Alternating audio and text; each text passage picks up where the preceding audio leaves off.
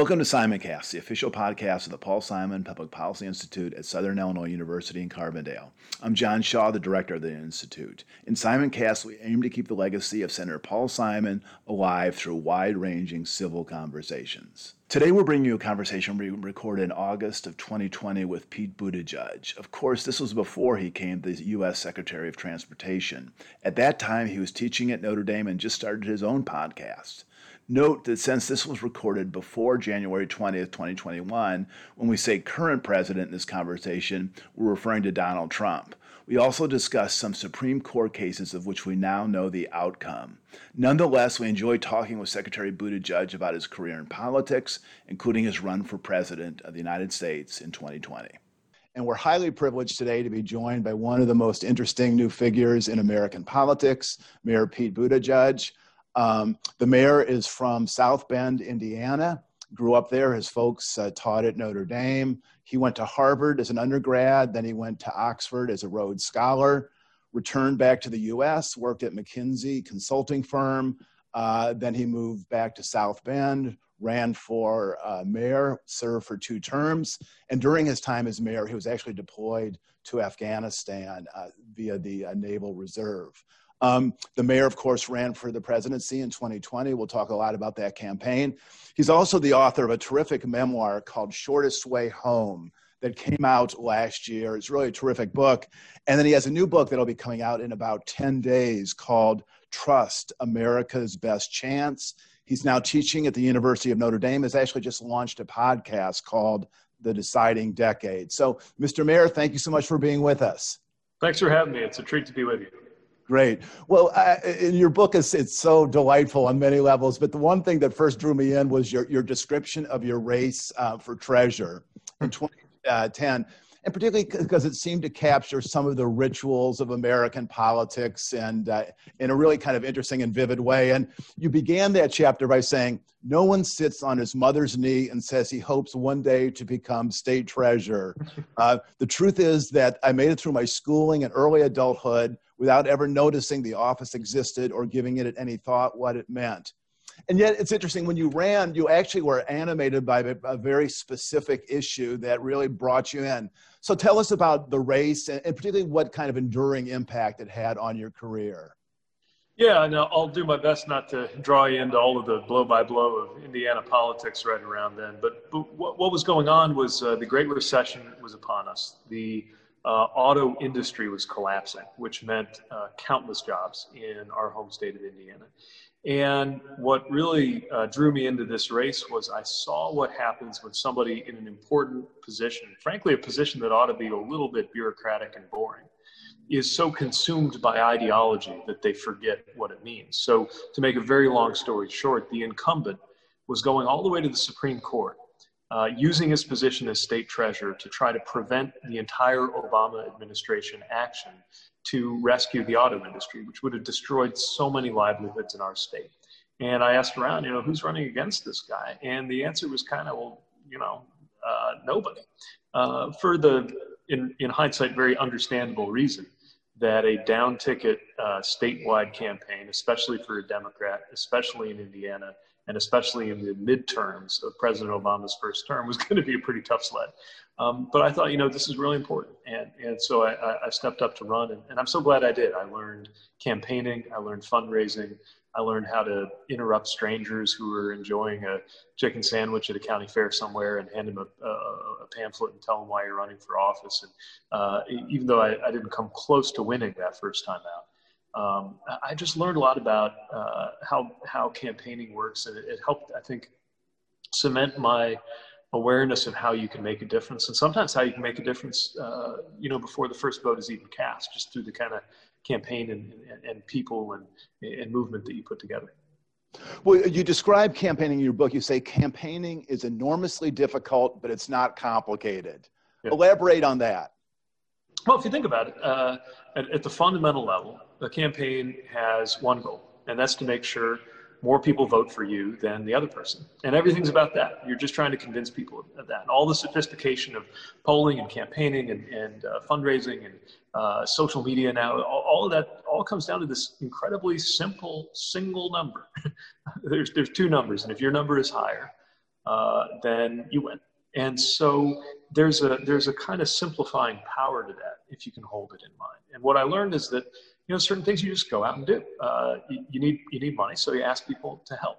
You need votes, so you ask people to support you. You need people to come to your side, so you ask them to consider the values that you're standing for and the difference it would make if you won instead of the other person. And if you start from that very almost simplistic place, I think it helps you cut through a lot of the drama and the sizzle that kind of consumes how we see politics as citizens and viewers watching, especially the national show, play out on cable TV. Well, you in the book, you've described yourself several times as an introvert. And I wonder, what are the special challenges of an introvert in politics? I mean, obviously, when you walk into a room, you got to gather yourself and, start making the rounds. I mean, talk about the challenges of being an introvert in this profession. Yeah, so I think, there's often a misunderstanding about introverts, which is it's not about, not liking people, but it's about where you get your energy.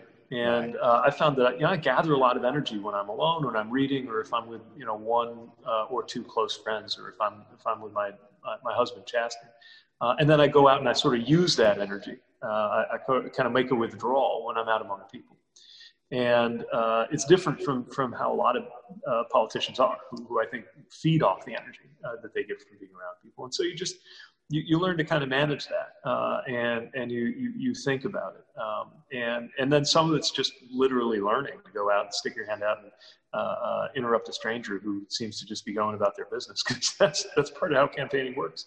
And by the end, things I never thought I'd take to, like being in a parade, wound up being something I really took a lot of pleasure in, connecting with people, even if it's just for a fraction of a second, shaking hands.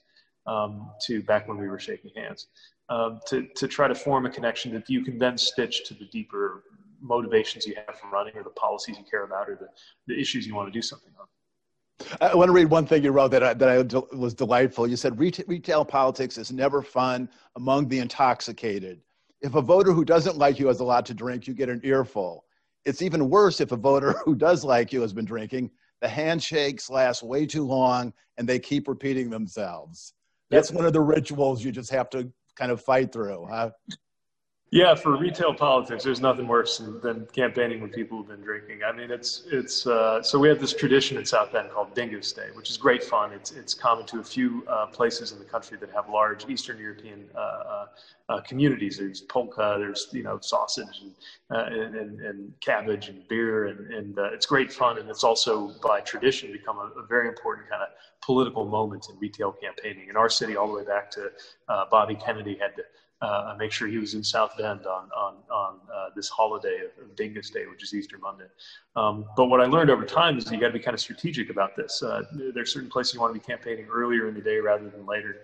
By mid-afternoon, you really want to be sticking to the church halls and away from some of the other venues. Otherwise, it's just it's not going to be as rewarding. Well, I had an interesting experience. I taught a class on Congress this last year, and one of the exercises, I asked the students to map a 10-year political plan culminating in them running for Congress in a decade.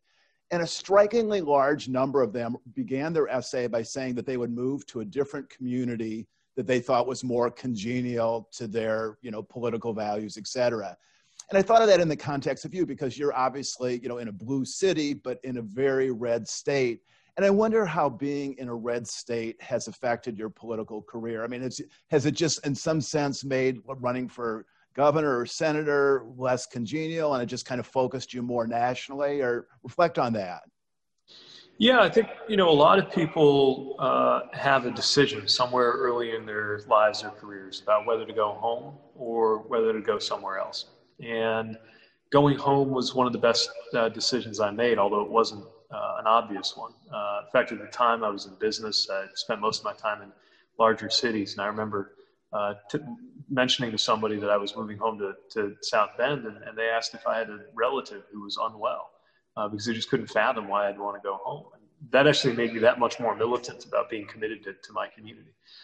The truth is, I don't think you can really game out the politics of it too much, because things are always changing. I mean, there's just no such thing as a permanently red or blue state.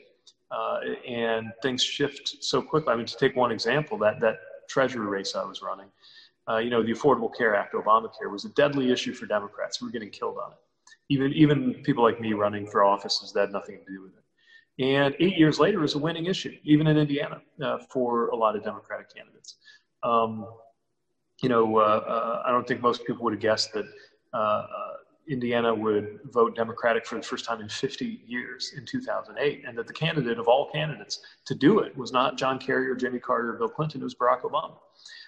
And so I think we sometimes overestimate our ability to kind of game out the moves. And I think it's best to focus less on the job you hope to have and more on the impact you hope to make, and let that lead you through maybe some unexpected opportunities. And as I wrote about, I never would have guessed I would have run for treasurer. And certainly when I was running for mayor of South Bend, for a lot of reasons having to do with my city, in no version of my wildest predictions would I have guessed that in my 8th year, I'd be putting together a presidential campaign. And so there's not much to be gained, I think, by overthinking this. When you can you can organize your steps more around the things you want to work on, the things you care about, which will propel you to do well, whatever it is you're doing, then figuring out what slot's going to be open when and how you're going to work your way into it. Let's talk about your time as mayor of South Bend, because it seemed, as you write about it, that you were balancing kind of two competing kind of tendencies. One, you say that you tend to be very analytical and oriented towards data, but also you picked up very early on the importance of symbol and intuition. And you tell a great story in the book where I forget what the issue was, but you were talking to a city councilman who thought that maybe you were moving too much in the data realm. And he said, "Pete, you're reminding me of Bob McNamara circa Vietnam." Pick up on how you bring together those elements of both being really analytical, but also employing intuition, common sense, compassion. Yeah, I was a very data-oriented guy when I arrived, and still am in some ways. But what I found more and more was that so much of the power of the office was really in these unofficial, symbolic things. I used to hate that stuff, ribbon cuttings, parades. I wanted to leave that to somebody else so that I could do policy all day. And over time, what I found was that sometimes that is policy, where you show up, who you stand next to. These things really matter, if only to tell a certain part of the community or organization or group that they matter, by deploying that symbolic power that's been placed in your hands to legitimize them. And I think about this a lot right now, looking at our president, because the presidency maybe is the job that most reflects this. Yes, it has very specific and enormous formal powers, but it's actually the informal powers to set the tone, to uphold norms or change them. You could argue that's where the greatest impact of the most consequential presidencies has been. And I think you learn that from the very beginning as a mayor, where you discover that so much of your ability, even in what we call a strong mayor system, which I should mention also, of course, different states have very different models. And we were in what you would call a strong mayor system, where the mayor really was the day-to-day executive of the city. But even there, a lot of times where you were really earning your paycheck, especially when the community was hurting, was attending to functions that weren't all about the things you could kind of run down on paper. Well, a few weeks ago, I actually had a wonderful conversation with Mary Robinson, the former president of Ireland, who was saying she had been in politics for 20 years in the Irish Senate, but it wasn't until she became president that she appreciated the power of symbol. And she talked about putting up a welcoming lantern in her presidential residence to signal that, everyone was welcome in Ireland. And she said that it was really striking that once as she grew to understand the importance of symbol, it really enhanced her ability to communicate with the people of Ireland. Yeah, that makes a lot of sense. Sometimes a gesture carries great weight or great power. And I think we have a bias toward assuming things matter in proportion to how elaborate they were. Sometimes I'd work on some policy for 18 months trying to get it right, and discover that I kind of got more credit for something I did in the space of a day. And rightly or wrongly, the truth is that you can never quite gauge which things are going to matter most, or which things people are going to be most aware of. In your book, you quote Leonard Bernstein to say, to achieve great things, two things are needed: a plan and not quite enough time. Play off of two things that you talked about in the book. One, the concert performance you delivered at the South Bend Symphony, Rhapsody in Blue, and then also that the housing initiative that followed that. Talk about those two things in the context of both a plan and also a pretty urgent deadline. Yeah, so our housing initiative really was about dealing with vacant and abandoned houses. It's an example of how different things are in different communities. In a lot of places in the U.S. where we can't get enough housing built quickly enough. But in my city, we'd lost about 30,000 people over the years. And especially when I was talking to low-income residents, largely in mostly Black and brown neighborhoods, what I heard constantly was that they were suffering damage to their property value because of an empty house next to them, that it's sat there maybe for 5 or 10 or even 15 years. And they viewed the fact that that house was allowed to sit there as evidence that the city didn't care about them. Even though often the city didn't even own it or control it, that was still, of course, the message that was sent by the fact that it was there. And so we wanted to do something about it and quickly. And what we did was act to address 1,000 properties in 1,000 days. So we knew that there was a lot of power in a deadline. What we knew was that if we could address 1,000 of the properties in the worst shape, save them if we could, tear them down if we had to improve or stabilize those neighborhoods, then we would have a chance to really reshape how the city thought about itself and unlock new opportunities. So we knew the number was about there. We didn't know if it was possible. And I thought that what we really needed was to stretch ourselves with a goal that was tough to meet, because that would compel us. And the other important thing was to publicize the goal. So at the beginning of that 1,000 days, I said, we're going to do this. And of course, what that meant was you're very vulnerable because everybody could tell if you failed to meet your goal. So by making it public and committing to it, you committed yourself and the whole administration to getting it done. And that was where it reminded me of a performance. So I had agreed to perform with our symphony orchestra as a way to show support for the arts. And, so much of the excitement and the tension in the performance hall, as I was, arguably overshooting my talent as a pianist, was, can you do it or not? We sold out the house and got a lot of ticket sales for the local symphony, and the performance went well. But it was really that moment where you step onto a stage and nobody knows if you're going to pull it off or not. That creates a kind of energy that, in the case of the city as a whole, I think allowed people to root for the city in a new way. Well, in your book, you talk about the relationship between South Bend and Notre Dame, of course, a very intimate relationship. And you make an interesting point about a kind of an old model, which you called College Town 1.0, being supplanted by what you think is a better model, which you call College Town 2.0. Tell us about what that model looks like. Yeah, so what I was describing as 1.0 are communities that have colleges in them. But if you look at the way they interact, the college might as well be any other large employer. It'd be the same as if it were a hospital or a corporate headquarters of some kind. But I think there's something really unique and distinctive about the role of colleges and universities right now. And a community that's effective at harnessing that actually takes advantage of the fact that it's not just any other big employer because of what people are working on every day. And I'm seeing this in a whole new way now that I'm on the faculty side at Notre Dame.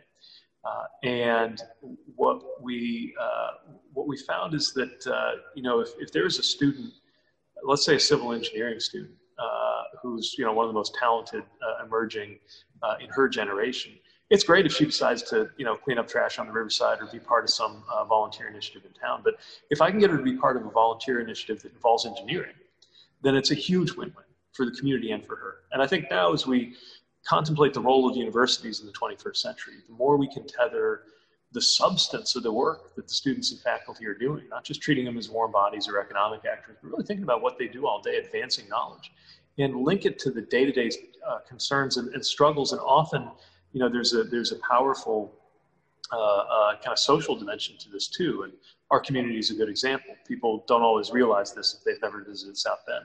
We're a very low-income community. When I took office, our per capita income was, I think, shy of $19,000 per person. We're a very racially diverse community.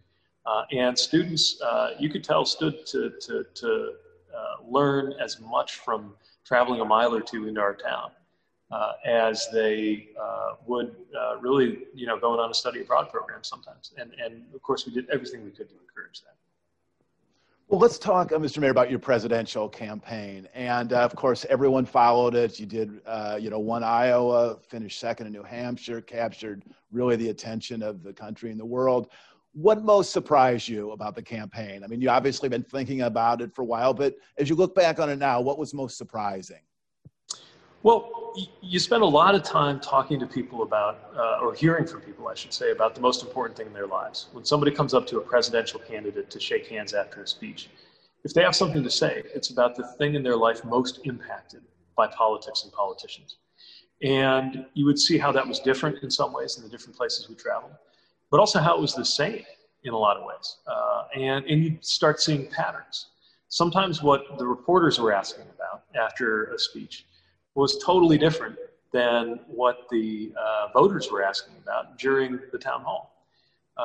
Take a simple example, mental health, something I heard way more about from voters than I really ever did in the commentary or the coverage. And so you begin learning kind of what's on people's minds in a new way. And you come to learn that, on one hand, there's tremendous variety and diversity in our country. And on the other hand, so much of what people are dealing with is pretty similar. People are trying to make sure that they can earn enough to get by and take care of their family. They expect to be better off than their parents' generation. They want health care. We want to know the planet's going to be in good shape for a future generation. There's some fundamentals here that, again, get kind of dazzled out of our view when we're following, especially with the level of distraction and diversion that I think has been created by this White House. But what most people are worried about, the issues that really should command our attention right now, from economic and racial justice to issues around healthcare and our climate future. These are the things that we always need to bring it back to in a way that is just hard sometimes for national politics to stay with. One thing that I think probably most of us had a chance to see were the debates, and there was a lot of them. They were large, they were fairly raucous. What was it like to be kind of at the epicenter of that? I mean, when your polling numbers are up, it seems like everyone's coming after you. As you reflect on these debates, were they ultimately a healthy exercise, or did they just become a bit of a distraction? Well, I'd grown up watching debates as usually two candidates for president, who were competing over their vision. Then you go in and find a 10-person scrum where it's as much a competition for attention as it is a chance to share a vision. And I did struggle with that in terms of what I'd hoped the debate would be versus what the debates sometimes became. But I'll say this: I actually think in the end, for all the real challenges and frustrations through that process across the 9 presidential debates I wound up being part of, they really did get a chance to see the differences in substance and style. And just as importantly, I think if you look back on them as a whole, you could see the similarities among 20 plus Democratic candidates in the broad strokes of what we believe, which I think helps to explain why in a moment like this, our big tent, which is famously fractious, is also remarkably united in coming together to try to win this election. I'm interested in how the campaigns end. And I'm thinking my wife's an actor, and she says in every play that she's in, when it ends, there's kind of a period of mourning. You've had this intense experience with people. In some ways, you've gotten to know them over a short period of time better than your own family. You've been thrown together, and then it ends, and you go in different directions. How was it for you when the campaign ended? Was there a period of just sort of, what is my next project? What do I do? How do I stay in touch with these people? Well, what made it strange for me was that at the moment the campaign ended, within about a week or two of that was also when the lockdowns began. So not only were you learning how to go from 100 miles an hour to sitting still, but you were literally sitting still, confined to quarters, and wound up, I think I'll never be able to separate the effects of one from the other. It may have done me some good, because probably what Chasten and I most needed was to be at home, to spend more time with each other than we've been able to in a year and a half, and to just be in one place and think clearly. But of course, the other thing about ending a primary campaign is there's still an unbelievably important general election campaign going on. So in that sense, maybe it was less the feeling of coming to the end of the performance and more getting ready for a new act where maybe you're not the lead character, you're learning how to be in the supporting cast. And it's just as important to do a good job there than it was when the campaign you were worried about was your own. But let's talk a little bit about what you're doing now. I mean, you're at Notre Dame, you're teaching, you've written a book, you have a podcast that was just launched a couple of weeks ago. Tell us how those are contributing to the contribution you want to make going forward. Well, the forthcoming book and in the course at Notre Dame as well center on the theme of trust. It's something I'm very concerned about. Matter of fact, I think we have a threefold crisis of trust in this country. Trust in our institutions, including our government, trust in each other, and then the world's trust in the United States as a whole. And I think for us to have the 2020s unfold in the way we're really going to need them to for the future of the country, we need to do something about it.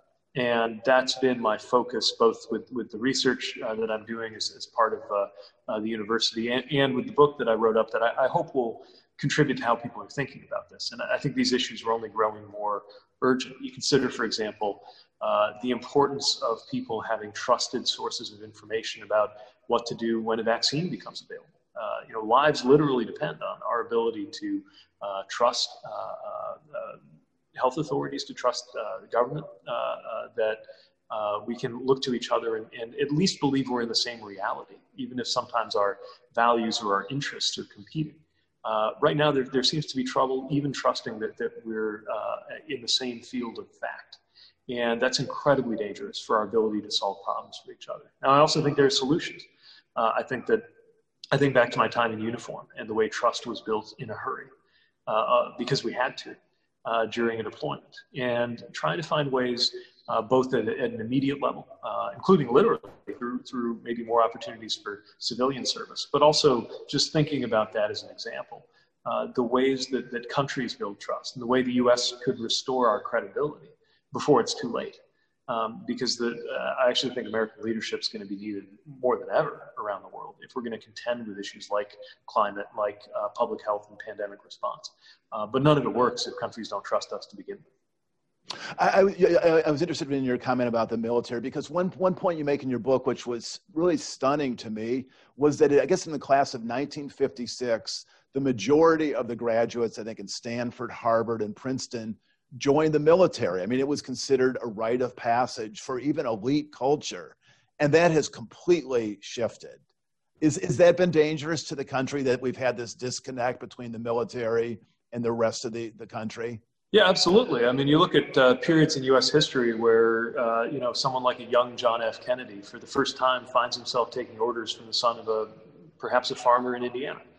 And that had a leveling effect because it was understood that everybody in America, no matter, even if you were privileged, in fact, especially if you were privileged, had to do their part. And I just think that stands in such stark contrast to the way our current president avoided serving, but also the way an entire generation of well-off or privileged people avoided serving. I thought about that looking at my own, I was never wealthy like the Kennedys, but I did have the benefit of an elite education, and thought back to, I could count on one hand the number of people I went to Harvard with who served, which was one of the moments in my life I realized I might be part of the problem if I didn't go ahead and do my part. Well, Mr. Mayor, we have some questions for you. We've gotten really from across the country. Well, Bill from Chicago asks, how difficult is it in this political environment to actually talk about the issues? Obviously when you were in the race, the environment was different. It was pre-COVID, but even then, was it hard to break through and to discuss the issues with all of the kind of the polarization that's infecting the political debate? I think it can be. There's always this pull toward the drama. And again, this is part of how the president has been able to really hack our system and even hack our attention spans as voters and citizens. I think good politics is about everyday lives. When I'm watching this Supreme Court fight play out, for example, yes, I care about the procedural hypocrisy of the Republicans. In fact, it's maddening. But at the end of the day, that takes a back seat to the level at which I care about the health care that family members of mine stand to lose in a matter of weeks from right now, depending on a decision before the court about the Affordable Care Act. I think about my marriage, the most important thing in my life, that only exists by a margin of one vote on that high court. And I think that what we always need to do is bring it back to everyday life. Bring it back to how each of our lives goes different. Government can't make you thrive, but it can create the conditions where you thrive. And it can create conditions that stop you from thriving. That's what this is about. And the more we can keep it to that, and the less it's about the noise machine and the kind of razzle-dazzle of where politics has got to, then I think the better served we're going to be and the better decisions we're going to make as voters. Gaytree from Edison, New Jersey asks, what are some of the books you've read recently or documentaries that you've seen that you would recommend? I know you're teaching and have lots of other things, but if you had a chance to read anything that you would, maybe even apart from the new book that you're producing, but anything you would recommend people to look at this time? Sure. Yeah. I mean, obviously I've got a soft spot for Chasten's book, My Husband. I have something to tell you, which is, his story is different from mine, and it's really powerful. And I think a lot of people have seen themselves in that story since it came out. So forgive me that note of personal bias, but it's a great book. Isabel Wilkerson's book on caste, I think, stands as one of the most important, certainly one of the most important books written to come out this year, because it's such a powerful analysis of what's happening with race in this country and how it's always been a certain way, but also gives us, I think, a different lens to figure out what to do about it. And it's just masterfully written in a way that I think stands as an example. It's literary, brilliant piece of literature as well as an important piece of analysis. If you want to have trouble sleeping, Rick Hazen's got a book on what's going on with our I think it's called Election Meltdown, something like that. It's about those mechanics of our elections and everything from false allegations of voter fraud to real issues with election interference. And it's a good read if you really want to feel on top of some of these concerns and issues. There's so much good literature coming out. I wish there was more time to sit with it because, this is a moment to be arming ourselves with knowledge. And that's part of why I'm so thrilled to be part of this university community today. Do you try to carve out some time, like in the morning, evening? How do you make it a practice to read this kind of really excellent literature? Yeah, it's funny. I think a lot of us are finding our life habits changing. When life was a little more normal, I was on airplanes a lot, and that made for good chunks of time to spend reading. Obviously, it's a little different now. So personally, I'm not much of a morning person. The only thing that can get me out of bed is a running buddy counting on me or some work requirement. So it's really later in the day that I find myself reading. But like I said, this is a good time to be asking big questions as well as getting through the week. Well, final question, Mr. Mayor. It actually comes from Sarah from Carbondale, and it's pretty simple. It says, how do you remain hopeful? I'll tell you one thing that really helps for me is seeing amazing people and what they do. So we're supporting a number of candidates through my PAC, for example. We got an organization called Win the Era. Some of them, can't believe I'm old enough to say this, but some of them are these great younger candidates from a new generation, younger than me, who are running for office. They're amazing. Some of them are really hot races everybody's probably paying attention to if you're closely following politics. Some are people I think not a lot of people have heard of. I hadn't heard of them until we started looking around the country for great campaigns to get involved with. And so that gives me a lot of hope. My students give me a lot of hope. They're these undergraduates. They are smart. They are, the world has thrown a lot at them to be coming of age in this moment with this economy and this pandemic. And that hasn't stopped them from really, I think, looking to the future. It gives me hope to think about what, if we get through this ugly moment, where we could be in our lifetime. The generations now living really could be the generations that deliver racial justice in this country. We could be the generation, matter of fact, we're going to have to, if we want the American project to survive. We could be the generations that tackle the climate challenge. And again, there's really no other choice. So while it's frightening because we could be the generations that really watch the American project unravel. That story's not been written. Matter of fact, the most important hinge point in that story hasn't yet come. It's this fall's election. And when I think about what the 2020s might be like, this is why my podcast is called The Deciding Decade. I try to talk to people who can kind of get us thinking in a longer term picture. I think the 2020s could be an amazing period where technology and innovation and justice flourish in this country and put us on a path toward being, by the 2040s, something the world has never seen, which is at full scale, a fully prosperous, fully democratic, pluralistic society with no racial majority. The possibilities for what that could mean to the world are on order with what it meant to the world when democracy was attempted here in the 18th century. And that gives me a lot of hope, even though it's far from a certain future. And it gives me propulsion as well as hope, because so much of that's up to us right now. Great. Well, Mr. Mayor, I know you have a packed schedule, so thank you for taking the time to talk to us. If you're ever heading our way, I know Iowa is we're between you and Iowa, so if you're ever heading that way, we'd love to have you come to Southern Illinois and meet with some people and students at SIU and talk about your vision for the future. Well, I'd love it, and look forward to the opportunity. In the meantime, I hope everybody stays involved and engaged, and thanks so much for the chance to join you. Thank you for listening to Simon-Cast, the official podcast of the Paul Simon Public Policy Institute. Simon-Cast is produced in collaboration with WSIU Public Radio.